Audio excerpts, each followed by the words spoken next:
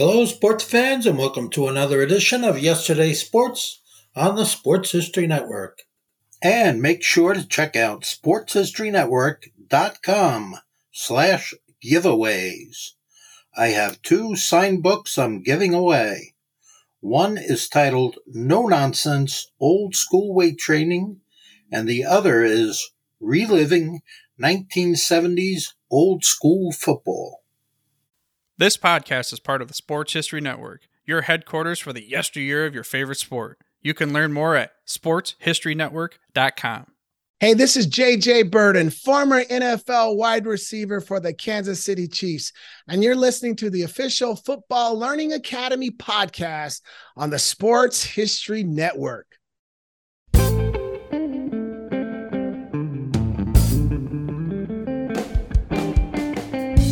Welcome to the official Football Learning Academy podcast. I'm your host, Ken Crippen, and I'm the founder and lead instructor at the FLA. Our special guest this week is former NFL linebacker Reggie Walker. Reggie played with the Arizona Cardinals from 2009 through 2012. He then reunited with former head coach Ken Whisenhunt with the San Diego Chargers, spending the 2013 and 2014 seasons with the team. He was in training camp and preseason with the Denver Broncos in 2015, but was released before the beginning of the regular season. In this interview, we talk about his football career and what he's been doing since he retired from football. His main focus has been to talk about his experiences as a victim of various forms of abuse and working to help others who've had similar experiences. He's also written a book and created a class that is taught in colleges and universities. You're not going to want to miss this episode. There will be no Pro Football History Nugget of the Week this week. We want Reggie's message to stand on its own. Now, let's get to our interview with Reggie Walker. I'd like to welcome Reggie Walker to the official Football Learning Academy podcast. Thanks for being here, Reggie, and how are you today? Oh, thanks for having me, Ken, and I'm doing good. Good. Now, I know that you were born in Fairbanks, Alaska. How long did you live there before you moved down to the continental U.S.? So I was born there. My parents are both in the military, so I was born on a military base. I was there, I'm pretty sure, 2 years, and then we moved to North Carolina after that. Okay. How long were you there before you moved? Because I know you eventually got to California. Oh, yeah. So we were there for about a year, and then we moved to Boonville, Missouri. And then I was there for 12 years, and then I moved to Sacramento in California. Now, you went to Kansas State. Why did you choose that, and were there any other schools that were interested in you? Oh, because it was the farthest school away from home. And I was kind of in a rebellious phase at the time. And also, too, from being in Boonville, you grew up watching K-State, and they were, at the time, they were one of the top teams in the country. I grew up watching them. I always was a big fan.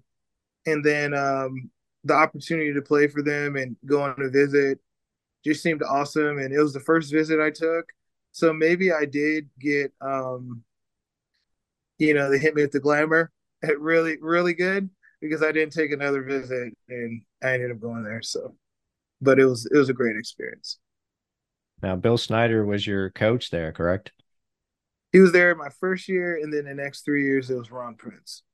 Okay. Now, what did each of those coaches, what kind of impact did they have on you, both as a player and as a person? Oh, they had a tremendous impact. Bill teaches you how to work hard. And he teaches you the importance of being a respectful, hardworking individual who doesn't complain and just gets the job done above anything else, no matter what. And the importance of molding yourself to that, which I completely believe it. You're going to go through troubles all the time. And the fact of the matter is, you're going to have to save yourself. More times than not. Most of the time, 99% of the time, you're going to have to save yourself. So you better get really good at saving yourself.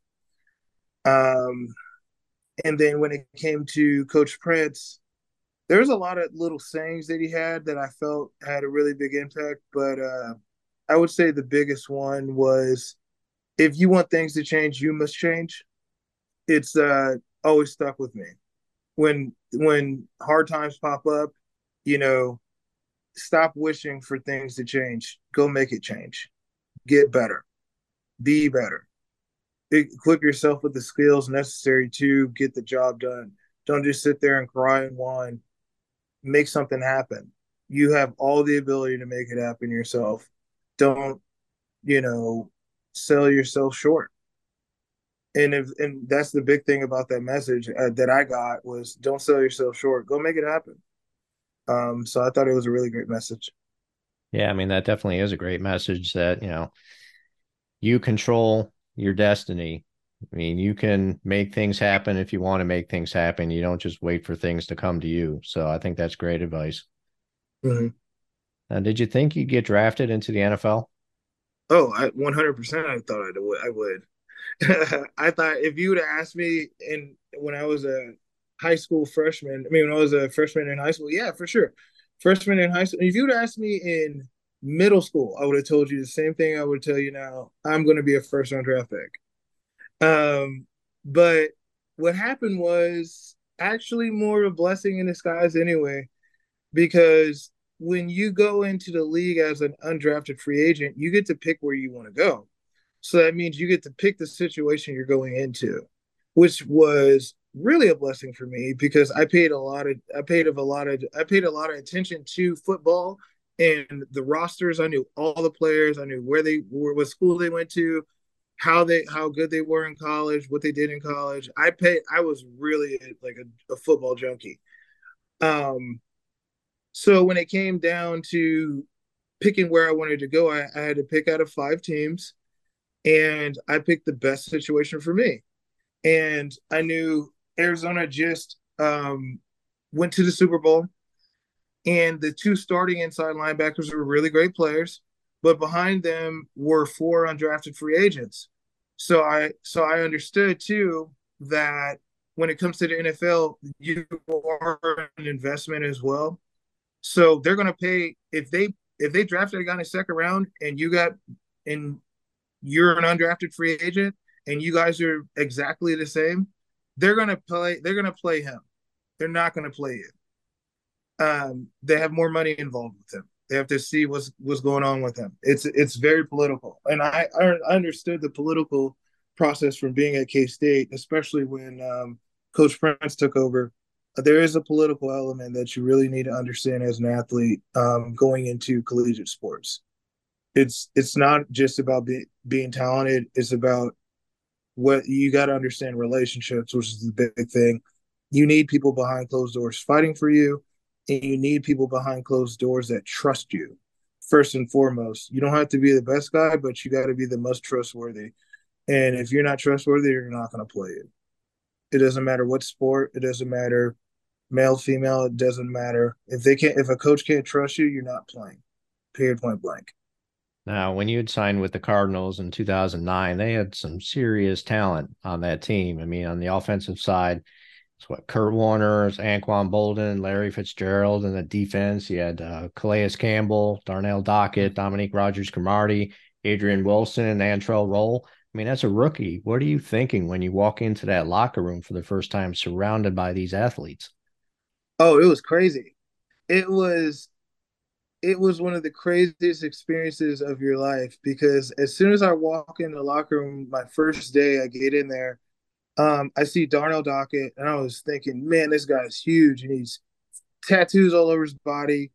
Um, he just looks like a scary guy. That was my first thought, and then the second person I saw was Larry Fitzgerald, and my first thought was thinking, like, man, this guy's big. Like, whoa, he's a wide receiver. And I just started looking at myself and just thinking, man, I'm small, but I'm 245. But a 245 in college is way different than 245 in the NFL. It's way different. You learn that really quick. I'm 245, but I look like a guy that's 220.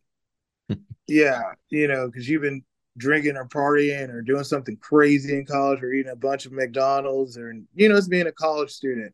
Now you're here with the adults who take care of themselves and are focused fully on this job, and you really see the gap.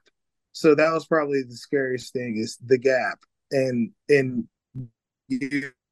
preparation, most importantly. Not talent necessarily, but preparation. Mhm. Do you think that Kansas State prepared you to be a professional? Oh, 100%. Oh, 100%. If I didn't understand the political side, my last 3 years, I I would have walked into the NFL completely different person. I was very aware, and that was the reason why I was able to walk away from the game on my own terms. Was because I understood the political aspect and how to navigate those waters the best way possible. Because at Kansas State, I never started more than half the season there. Never. I had really great film, but I only was there half the time. And so I came out with a lot of red flags. But the thing that I did understand was I did understand I had talent. I understood that these coaches are going to get behind closed doors, the offense and the defense, the special teams, all the supporting staff. They're going to have meetings. And then they're going to talk through every person on the roster. And you need as many of those people behind closed doors to be fans of you. So you got to get really good at building relationships with those players. I mean, with those people, or you're not going to really succeed long. It doesn't matter if you're a 5-star recruit or a guy that no one's ever heard of from middle of nowhere to Alaska or Zimbabwe. It doesn't matter. If you can't build a relationship with these people, you will not have a career, unless you're Bo Jackson. And there's very few Bo Jacksons. Like, trust. So if you can't do that, you got to be good at relationships. So yeah, Kansas State definitely prepared me for that. And then with Bill, he taught me how to work my face off and just focus on results instead of all the stuff going around, focusing on results and always making sure that I'm dependable. So yeah, Kansas State definitely prepared me. You spent 4 years with the Cardinals. Ken Wisenhunt was your head coach at that point. And then Mm-hmm. after those 4 years with the Cardinals, you move over to the Chargers, where Ken Wisenhunt's the offensive coordinator. How was that reunion for you? It was great. I love Wiz. Wiz is my guy. And then my special teams coach there, Kevin Spencer. He was also there in Arizona, and then he went to the Chargers. And I love Spence. Love him.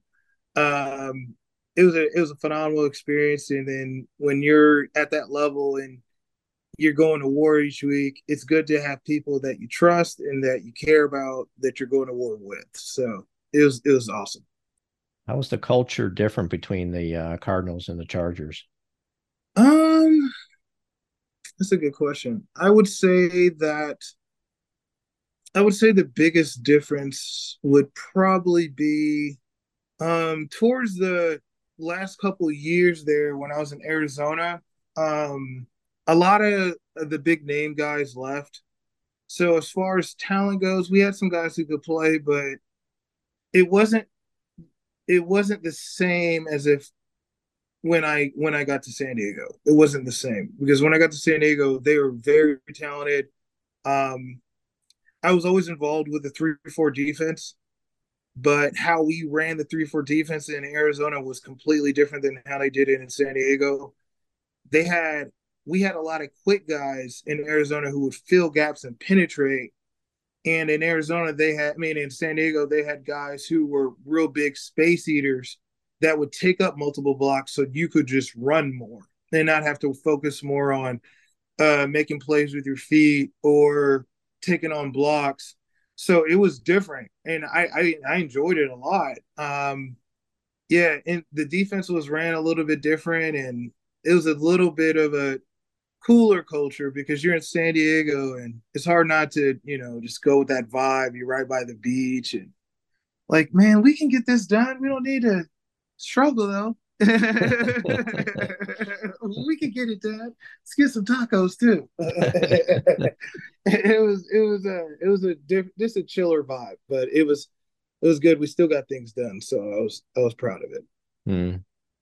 Talk to me about playing with Philip Rivers. Oh, I love that guy. He's pound for pound one of the toughest people I've ever been around. He's one of the toughest individuals I've ever been around. He played with a broken back one Mhm. year. He played with a broken back, and I'm pretty sure he didn't even do treatment, which was I don't even know how you do that. But he's also one of those guys who has a reputation that is so not true. They Before I got there, I thought he was a whiner. I thought he was a complainer. I thought he was just one of those guys. He's just not a very tough guy. Just kind of a punk. And he is the exact opposite of that. He is tough as nails. He talks trash. He wants all the problems. Um, he's super intelligent. Super intelligent. He knows the game in and out. He and he's a leader. He's one of those guys that I would say, yeah, if you want him in your foxhole, you definitely want him in your foxhole. And if he's the leader of your whole crew in the foxhole, you know you're going to be fine. I feel like I can't give anybody a higher compliment than that. Yeah, that is definitely a high compliment when you say, you'd want to go to war with that person. So, Yeah. all right. So you spent 2 years with the Chargers and then the preseason with the Broncos. And then after you were released, did you want to continue playing or were you done looking towards your career after football? I was done before I started with Denver, to be honest. Mhm. I was done. After that last season in San Diego and they released me, I worked out for a week, went back to the gym, put my hands on the door, and could not open the door. I was so done with all of this.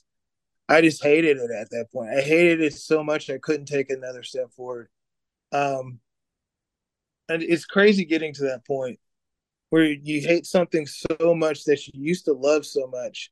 But all the veterans they told me you're going to get to this point where you're just not going to want it anymore. It's just going to be done. And you don't know if it's going to be today, tomorrow, a year from now, 10 years from now, 20.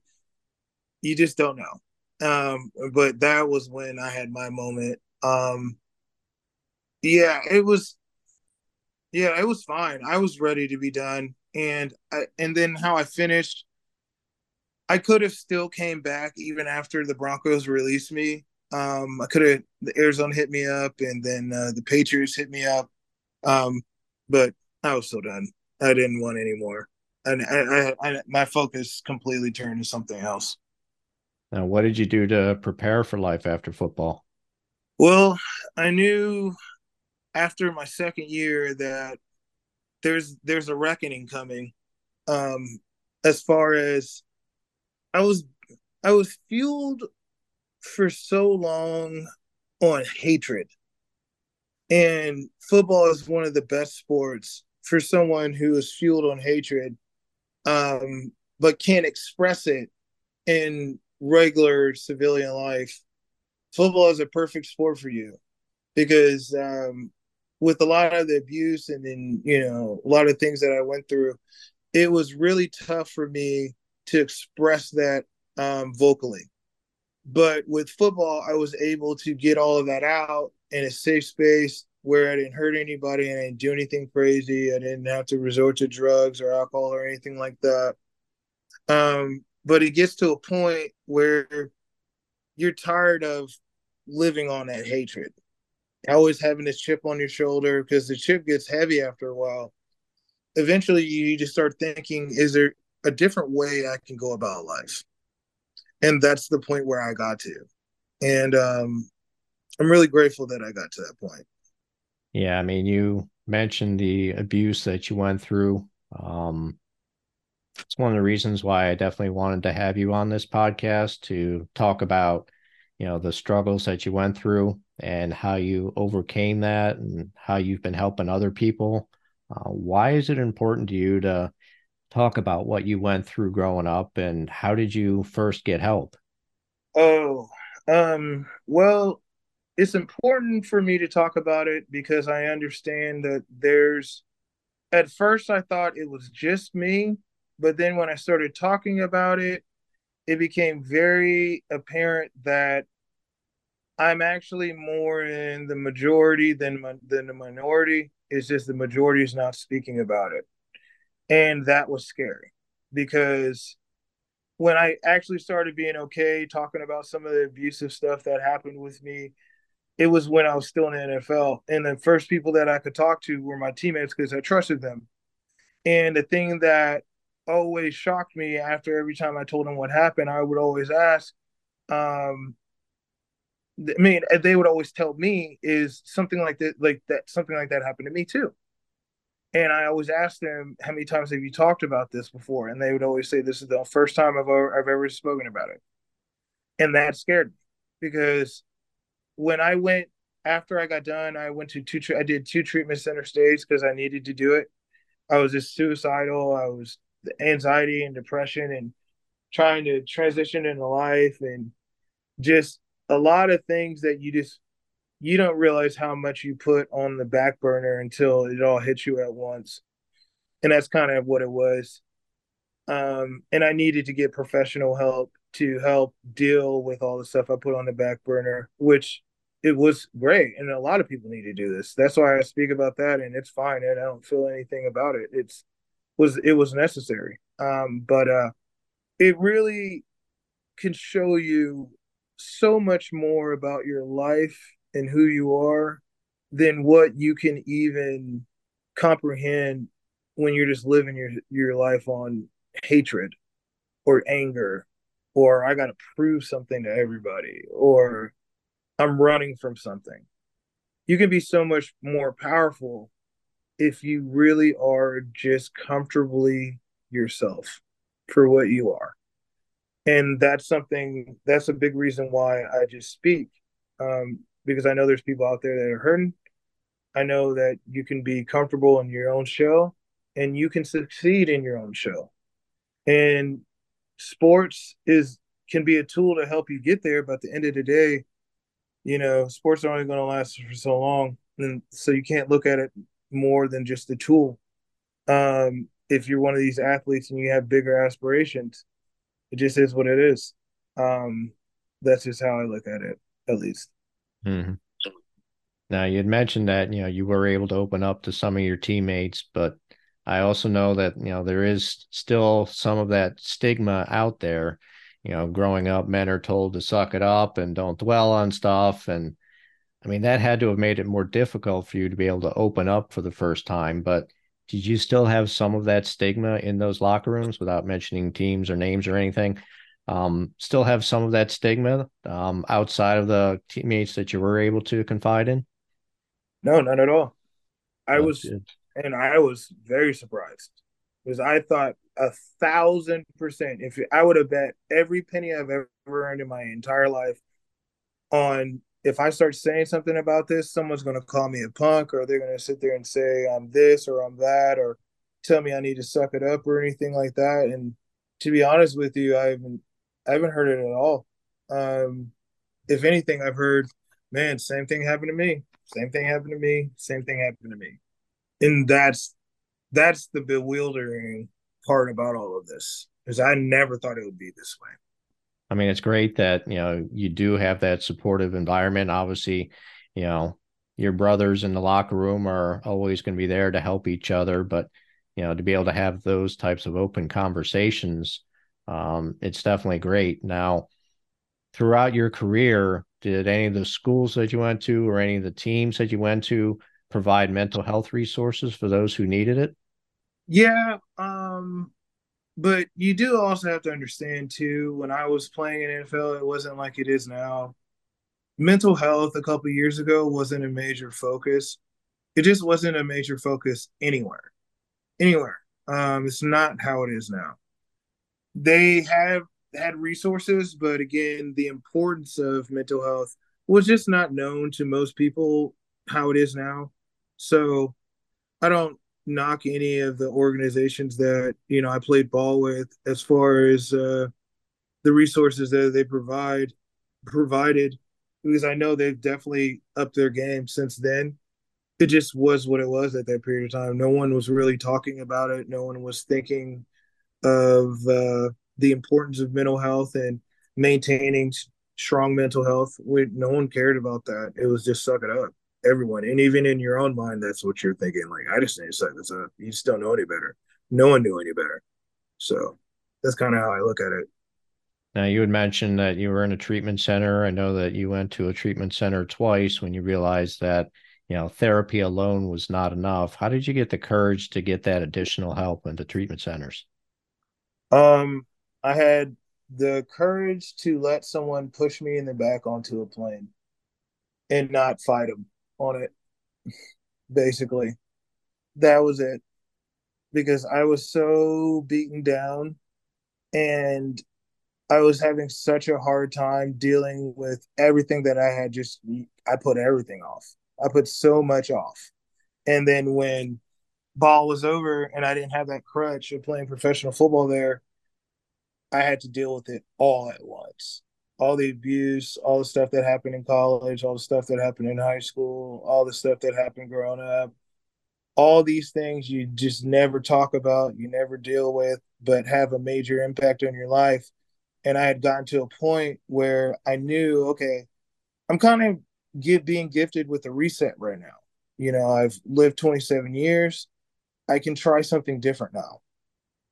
But in order for me to do that, I need to really analyze myself and see, why have I got the results that I've gotten up to this point? So I really went and did a 3 year period. It was 3 years where I just analyzed everything that had happened up to that point, all the abuse, everything, and I sat with it. I sat with it all.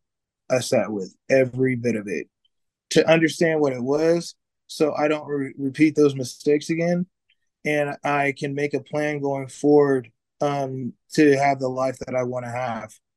And I'm glad I did it. And I'm glad it was awful. It wasn't like this, eat, pray, love type thing. It was more of you're fighting demons. You're fighting demons type thing. And demons that you knew were there for years, but you're finally fighting them. And it took years to beat them all. It took years.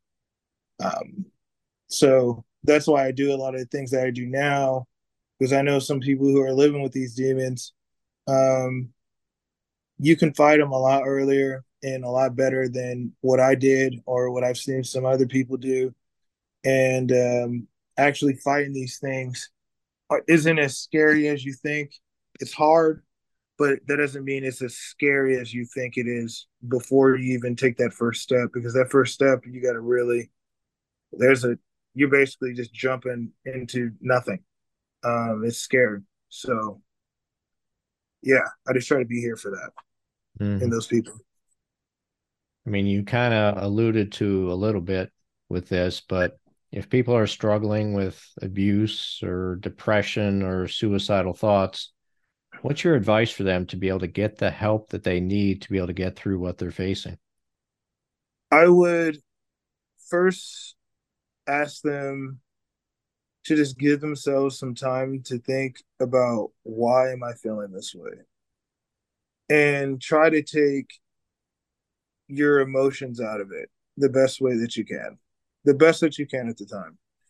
The more that you focus on that skill of taking your emotions out of things, the better you'll get at it. So you can see things for what they are, logically, reasonably, without the color of emotion. Try to understand why, and unbiased, the best that you can. Because it's a really difficult skill to have, but you can understand a lot about yourself if you really just understand, why am I doing these things? Why am I feeling this way? And then the second thing I would always advise people to do is talk to someone else about it that you can trust, that you know is going to give you what you're needing in that moment. Who's going to give you what you're going to need in that moment? And I'm not talking about drugs or alcohol or anything like that. I'm talking about a trusted advisor, someone who has their head on their shoulders, maybe have gone through something similar to what you're going through, a therapist, pastor, somebody that has the skills to talk to you. That's a big point. Someone that can have the skills, because sometimes you can be led astray by a parent, uh, your significant other, friends, cousins. It doesn't matter. If they're not that type of person, don't go to them with that type of information, because a lot of people don't know how to talk about stuff like this. And a lot of people aren't really the right person you should be going to in that moment of need, um, which is something that I've had to understand, and a lot of other people who have had mental health struggles have had to understand too. And it has nothing to do with whether or not they want the best for you or they love you or anything like that. It has everything to do with skills. Who can actually have this conversation? Who actually has gone through this conversation? Who actually um, has a path for me to take that's going to make me successful and get over this hill? Who actually knows that? And you need to go to that person. And that's something in a lot of facets of life. If more people did that, they'd have easier lives, you know, but to each their own, I guess, when it comes to that. Now, I know you're on the National Advisory Board of oneinsix.org. Can you tell me about that organization and why you wanted to get involved with them? Yeah, so One in Six is an organization that helps survivors and their families of sexual abuse for male sexual abuse. Yeah, males who have been abused. They provide educational resources, groups, help, community for those who have gone through that situation, just like myself. And I got involved because the people that I talk to within that organization, they're all people who have gone through that struggle. They understand what it is. They're very loving. They're very understanding, and they're willing to help me get a platform to help. They're glad for me to get involved to help them with their platform and to help others, because they know that at the end of the day, it's not a money thing like some of these nonprofits are. It's a passion thing. I have to help people in this. So um I'm just glad for the opportunity, to be honest with you. Now, you did a TEDx talk. What was it about and why did you want to do it? So the TEDx talk was about just I told my story a little bit, some of the struggles that I went through, and some things that I learned along the way as far as being able to overcome some of these struggles. The reason I wanted to do it is always a little dream of mine to do a TEDx. Someone presented me with the opportunity. I wanted to just get my story out there to help others, because I knew that there's a lot of people that are struggling with a lot of the same things that I'm struggling with or have struggled with. I just want to be able to just create something where people can heal from a lot of this trauma. That whatever it is, like I just want to be a part of the solution. So that was just another avenue for me to do that. So I was glad and grateful for it. Now, in that talk, one of the things that I really want to emphasize is that you mentioned that one of the best and most important mentors in your life is yourself. Why is it important to have yourself as a mentor? Because you're the one living your own life. At the end of the day, if things don't happen for you, the person who's going to suffer is you the most. Um, if things, if you can't make something happen, it's your fault. It's one of those things. Not, I'm putting it very black and white. I want to really watch my words when I say this. It's just the fact that you know you better than everyone else knows you. You're the one who lives with the internal chatter. You're the one who lives with your thoughts. You're the one who knows internally what you really want to do, who you really want to be, why you really want to be that, what you want to do, why you want to do that. You're the only person who can really give yourself a really good assessment of, am I where I want to be at this point? because, everyone has a different dream. You could have a dream, I just want to live in front of the beach every day. And that's your scale. Am I at the beach every day? Am I eating tacos every day like I want? If you're doing that, you're living the life you want. If that's who you are as a person. But if you're someone who says, I want to make a multi-billion-dollar company and take over the world and do something crazy like that, you have a different marker. You're the one who creates your own marker for your own life. And you need to be aware of that. And as far as who you really want to be, only you really know that. Not your parents, not your friends, not anyone else. It's you. You're the one. But very few people a lot of people don't like to take control over that aspect of their life. This is who I want to be. I'm going to be it. Some people aren't going to like it. Some people will. But at the end of the day, I'm still going to be me. And they don't understand that there's so much that you can free yourself from once you get to that point. And that's when you get to the beginning stages of living a fulfilled life, because you're actually doing all the things you want to do. You just got to understand that there's going to be a cost, and that cost is going to be some friendships, some relationships, maybe money, maybe opportunities in certain areas. But if you're really focusing on yourself and your metrics, you'll be okay. That's what I truly believe and know from living it.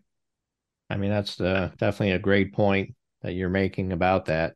And I'm glad that you got that out there and you talked about it. I know in a previous conversation that we've had that you mentioned that you created a class. Talk to me about that course and, what's it about? Where's it offered? How can people find out more about it? Okay. Yeah, awesome. So I wrote a book it's on Amazon. It's called The Game Within the Game. It was a bestseller overnight, which was crazy because I've never written anything ever. And then off the book, I had the opportunity to create a course, and the course got college accredited through Forbes Business School. Now it's in a couple colleges, and the course itself is a personal development and mindset course. Because the thing that I realized, most athletes, it didn't matter what sport it was, didn't matter male or female, it didn't matter background. The thing that was the biggest problem was they never had advice, really solid advice on how to go through being a collegiate athlete from someone who has actually done it before. Understanding the feelings, the pressure, the fact that you just stand out everywhere. Who knows the internal thoughts, who knows where you're trying to go, and actually knows how to get to where you're trying to go to, with feeling all these things emotionally, being this person mentally and emotionally. Someone that can tell you, go that way. You don't have that. You usually have to find out by falling on your face 1,000 times and picking yourself up 1,001. That's just what it's going to be. And it's the war of attrition. And it shouldn't be that, because it's a lot simpler than a lot of people think, especially, when we had mentioned earlier, the political side of sports, especially once you get to college, and how it's not something that is just completely talent-based why people play. It's built on relationships amongst other things. I wanted to create a course where I could teach people these things and make them aware of these things before they get into this situation, in order to have less kids come out homeless or suicidal or not maximize on the opportunities that's in front of them, because there's so many opportunities being a collegiate athlete, especially now with NIL. You can make a career out of yourself and not even have to go pro. You can make a great life out of yourself and not even have to go pro. And you can do this in a lot of sports now. The opportunity is right for the picking. It's just, you need to know how to develop yourself during this, build relationships during this period, maximize on an opportunity in front of you, and then understand the skills that you need to build towards your thing. your end all be all in your life. Whether that's I want to live my life on the beach all day, every day. I want to be a multi-billionaire. I want to have a family. I want to own a pet shop. Whatever that thing is for you, are you making steps towards that? But making kids aware of this process, which so many people don't really get to, especially athletes, until way after the fact. So I created this course. I got it into a lot of colleges. Now we're just pumping it out to parents. We have a version for the parents and a version for kids. They could get it. They could go to our website, thegamewithinthegame.com, to take the course. It's college accredited nationally and regionally. So no matter what college they go to, for the most part, as I can't, you got to put the disclaimer out there because there's somewhere where it may not be accepted. But for the most part, in North America and even I'm pretty sure Europe, the course you get college credit for it, and not on top of that, you get the understanding of collegiate sports that you're going to necessarily need to be successful during and after your careers. So yeah. All right, final question. You've talked a little bit about this throughout the interview, but can I ask the pointed question of what do you do on a daily basis to work on your mental health? I really listen to myself every morning. Every morning I take a walk, and I base things off the walk. I understand the importance of having a schedule, but I also understand at this point the importance of listening to yourself. So I give myself what I need during that day after thought. That's the best way of putting it. I give myself what I need that day after thought, because sometimes you can feel something like, oh man, I just want to go and eat 1,000 donuts today. That's all I want to do. That's going to make me feel good. And I want to watch Jurassic Park or Indiana Jones. And that's all I want to do today. But if you give it some thought, you're like, I'm just trying not to. I just kind of want to be under a blanket and I don't want to be around people. But, and then you give it some more thought. I'm just kind of worried about this thing at work. So you gotta let yourself think. That's why I give myself a long walk. I walk for about 30 minutes to an hour each morning. I work through some thoughts. I build my schedule from the day off that, and then I follow my schedule. I try to be on a schedule each day. I'm not a hard line scheduled guy. I kind of fill it out as I go. If I get to 2 o'clock, I'm doing this at 2 o'clock, but the day is kind of going somewhere else, I'll switch it up. I'm not super hearted into it that way, but I do keep myself on a schedule, and I do make sure that I have bullet points of the day that I need to hit, and I hit those, and that helps me maintain my mental health. Plus, meditating, even if it's 5 minutes, even if it's 5 minutes, even if it's just a walk where you're just walking and you're not thinking of anything, you're just breathing. I always schedule time for that because it is absolutely necessary for me. Because I have depression, I have anxiety, I'm a normal human being like everyone else, trying to make it, trying to get do things in life, have the best life possible. So you get anxiety, you get depression, you feel defeated, you have points of low self-confidence, just like everyone else.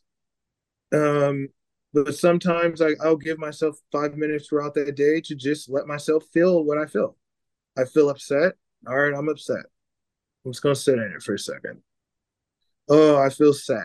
Well, I feel sad. Let me sit in it for a minute. I don't ignore these emotions. I just schedule time out to deal with them instead of before where I didn't schedule that time. And that's been extremely helpful. Sometimes, that 5 minutes turns into 30 minutes. Sometimes that 5 minutes that you scheduled out was you only need a minute.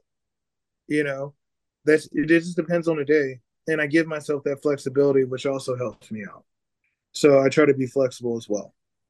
Reggie, thank you so much for being here and for opening up about everything you've gone through in your life. I really appreciate it, and I wish you all the best going forward. Thank you for having me on, Ken, and this has been awesome.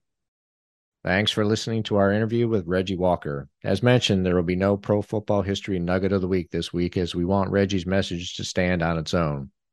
If you're suffering from depression, reach out for help. If you're having suicidal thoughts, call the Suicide and Crisis Hotline at 988 or text HOME, that's HOME, to 741-741 to reach a trained counselor. If you're a male that's been a victim of sexual abuse, the organization that Reggie works with is 1 in 6. Reach out to them at 1in6.org. That's the number 1 in the number 6.org. The link is on the episode page of this podcast. The important thing is that you are not alone. It's not a sign of weakness to reach out for help. I'm not going to end this episode the way that I normally end it, with music and advertisements for the FLA. I'm just going to say, reach out and talk to someone, whether it's for you or whether it's for someone else. Just talk to someone. Hey there, sports history fan. This is Arnie Chapman, aka the Football History Dude, and I wanted to thank you for stopping by to listen to another episode here on the Sports History Network. Our podcasters are passionate about uncovering and sharing sports stories from yesteryear. And if you didn't know it already, we have over 30 shows across the network covering all sorts of sports history topics. In fact, here's a glimpse into one of our awesome podcasts here on the network. This is Mark Mortier, and if you're a sports history fan like me, tune in and hear me talk about some great sports moments of the past. Growing up during the 1970s, I got to watch some of the most iconic moments in sports history. Hank Aaron breaking Babe Ruth's home run record. Willis Reed limping out of the locker room in Game 7 of the NBA Finals at Madison Square Garden as the fans erupted with a thunderous ovation. The 1980 Miracle on Ice as Team USA defeated the powerful Soviet Union in the Olympics. Listen every Tuesday on Yesterday's Sports. How about that? I bet you're super hyped to go listen to that new podcast, right? Well, to learn about this show and all the other podcasts on the network, head over to sportshistorynetwork.com/podcast. Again, that's sportshistorynetwork.com/podcast. Head over there today to find your next favorite sports history podcast.